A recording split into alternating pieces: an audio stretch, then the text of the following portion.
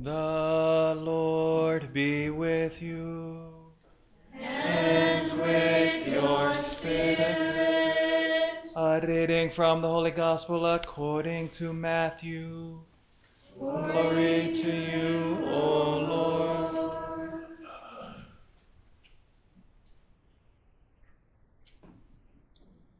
When the Pharisees heard that Jesus had silenced the Sadducees, they gathered together. And one of them, a scholar of the law, tested him by asking, "Teacher, which commandment in the law is the greatest?" He said to them, "You shall love the Lord your God with all your heart, with all your soul, and with all your mind. This is the greatest and the first commandment. The second is like it. You shall love your neighbor as yourself. The whole law and the prophets depend on these two commandments." The Gospel of the Lord. Praise to you, Lord Jesus Christ.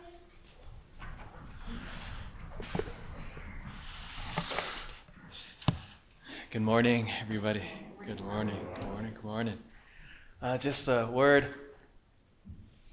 It's amazing. It's in the next week or so will be November. Something huge is happening in November. It's the month for all souls, right? So all of November we offer masses for all those who have died. So remember, all of November, all the masses are dedicated for those who are our loved ones in our family who have since gone on. So we pray for them. The whole month, the whole church focuses her attention and prays for our departed brothers and sisters. And so if you're on our mailing list, you should be receiving an envelope for all souls. And so basically just write down the names of all your loved ones you want masses offered for, and just turn them into the collection basket to the office or mail them back to the office. So you should be getting that soon in the mail. And we'll also have some out in the exits as well. And so in case you don't get it in the mail. So that's coming soon. And remember, that's one of the greatest things we can do, offer masses for our loved ones. So get those envelopes in and be honored to offer masses for them. In the name of the Father, and the Son, and the Holy Spirit. Amen. All right. It's pop quiz time. You guys ready for a pop quiz? Bring out your papers and your pens. We got a pop quiz. What are the 10 commandments in order? So as you kind of gather your thoughts, we're going to list through them, but we'll see how you do on this quiz. And remember what the 10 commandments are. Given to Moses on Mount Sinai 2,800 years ago. He wrote the 10 commandments on the tablets, the mighty tablets that Moses comes down the mountain with, and was the moral code by which now would become the very moral and ethical foundation of Western civilization. Everything which our society is built upon are on these 10 commandments. So it's good for us Christians to know what God wants us how to behave. So you ready for the pop quiz? All right. Number 1, the first commandment.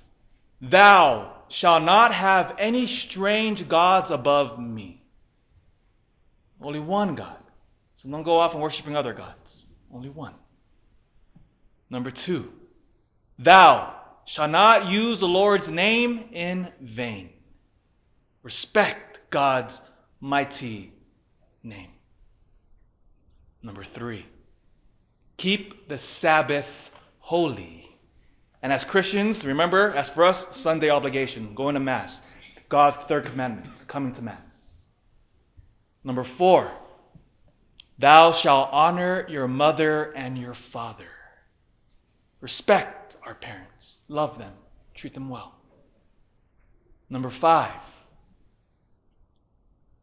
thou shalt not kill. Number 6, thou shalt not commit adultery. How are you guys doing so far? Doing good? All right. Number 7, seventh commandment. Thou shalt not steal. 8, thou shalt not bear false witness. No lying. Number 9, thou shalt not covet your neighbor's wife. So if you notice your neighbor's wife got a prettier wife than yours, more handsome husband, stop looking at them. Don't covet them. Stay within your own. Don't covet your neighbor's wife. Number 10, thou shalt not covet your neighbor's goods. Your neighbor has a nicer house than you, don't be jealous. They have a nicer car than you, don't be jealous. Don't covet your neighbor's goods. Those 10 commandments now is a very moral and ethical code of Western civilization. How'd you guys do? Raise your hand if you got all 10. Liars.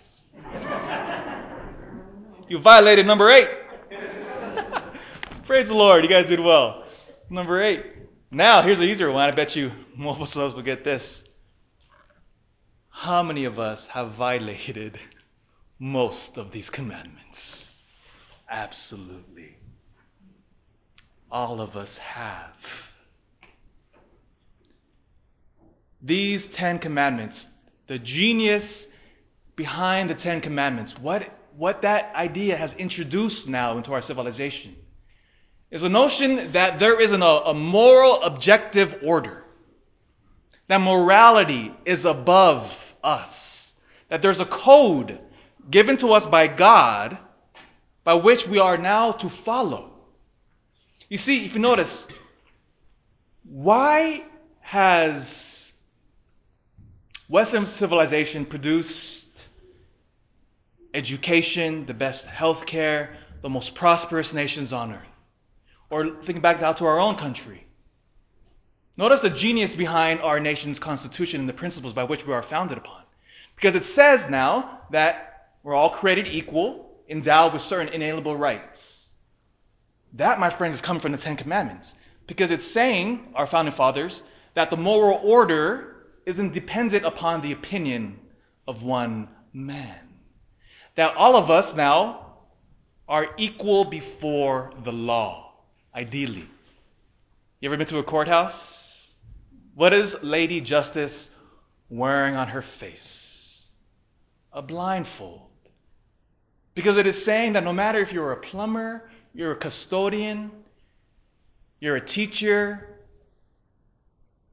you're a politician, you're a president, you stand equal before the law.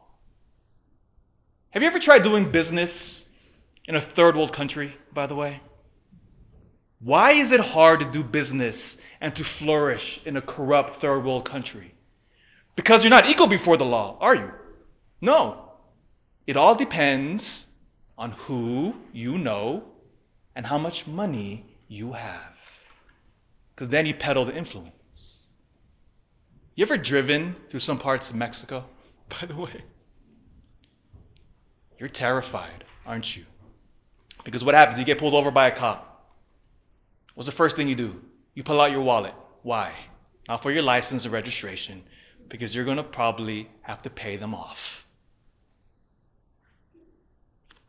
You see what the genius of Western civilization is now?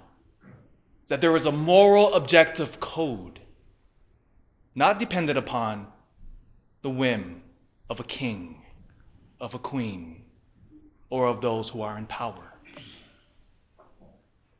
So now let me ask you this. Is it easy to follow the 10 Commandments? Absolutely not. It is hard to stay faithful. It is hard to keep God the center of our lives. It is hard to keep the Sabbath holy. It is hard to keep God's name and reverence properly. It is hard not to steal, not to lie. It is hard not to look lustfully at somebody. Right? Remember, they even asked our Lord, maybe some of you are saying, I've never cheated on my spouse before. They asked Jesus that question. And what did Jesus say? It's a hard one.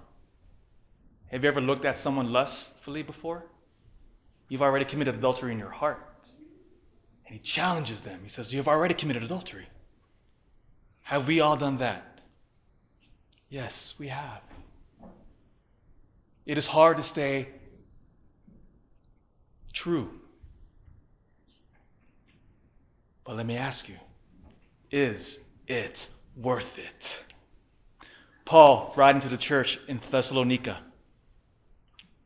Notice now, this is written around over 1900 years ago. We were a tiny little church back then. Now we're 2 billion strong, so we were tiny back then. So we weren't the dominant religion on earth yet. We were tiny. Paul writes, "You know what sort of people we were among you for your sake. And you became imitators of us and of the Lord." What's he speaking about here? He's speaking about these new converts now that have decided to follow the path of Jesus Christ, to be disciples of Jesus.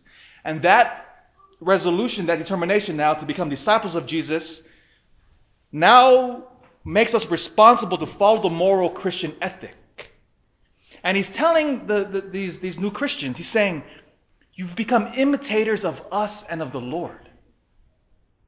Meaning you have followed our example to behave the way God wants us to behave, but not like everybody else. And is that easy? No, look, it continues. You received the word in great affliction.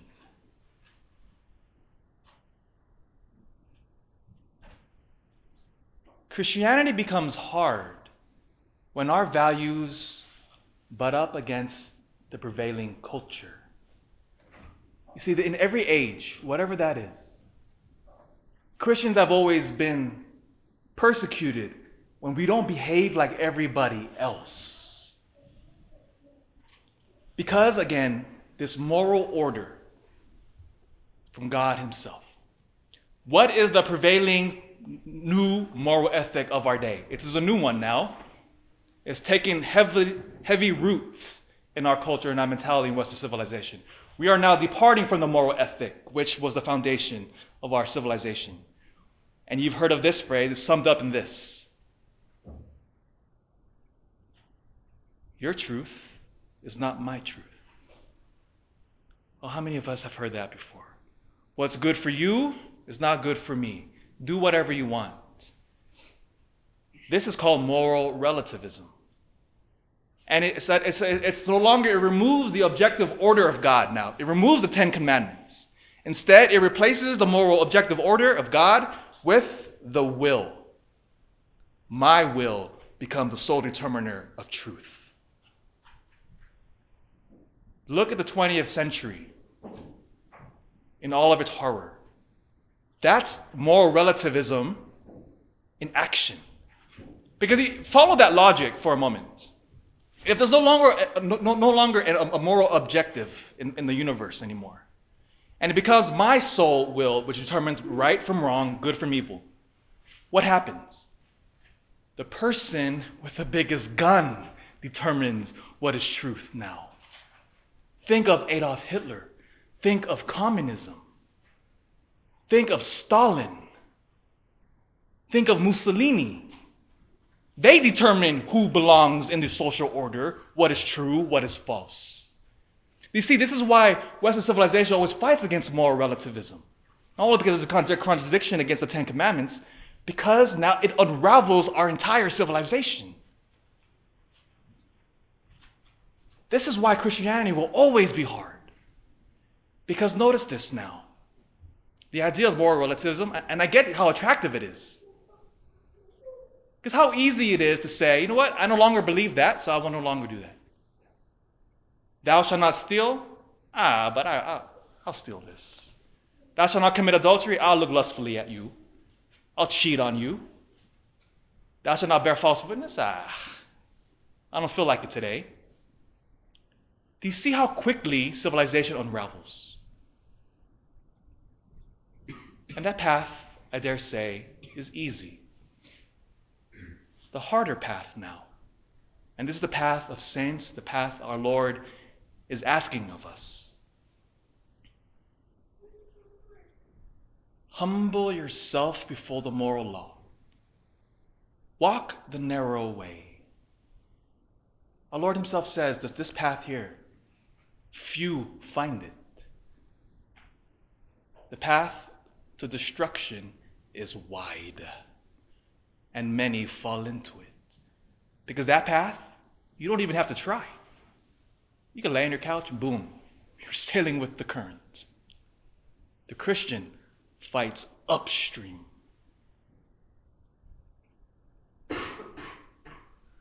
And I dare say, this path is a lot harder. But it is worth it.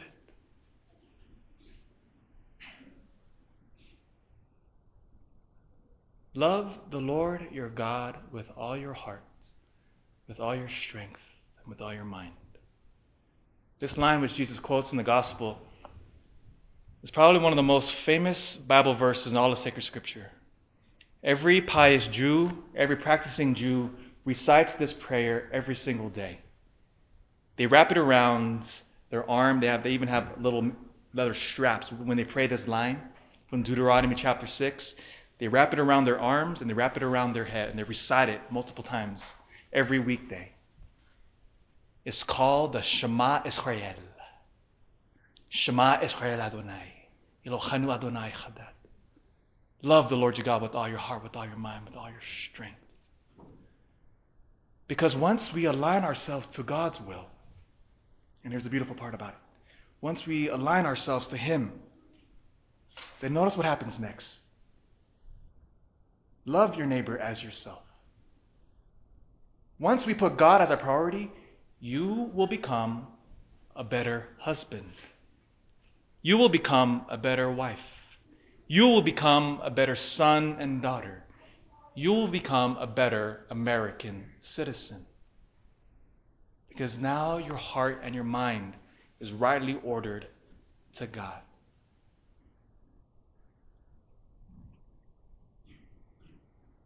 And I dare say, as hard as this is, it is absolutely worth it. In the name of the Father, and the Son, and the Holy Spirit.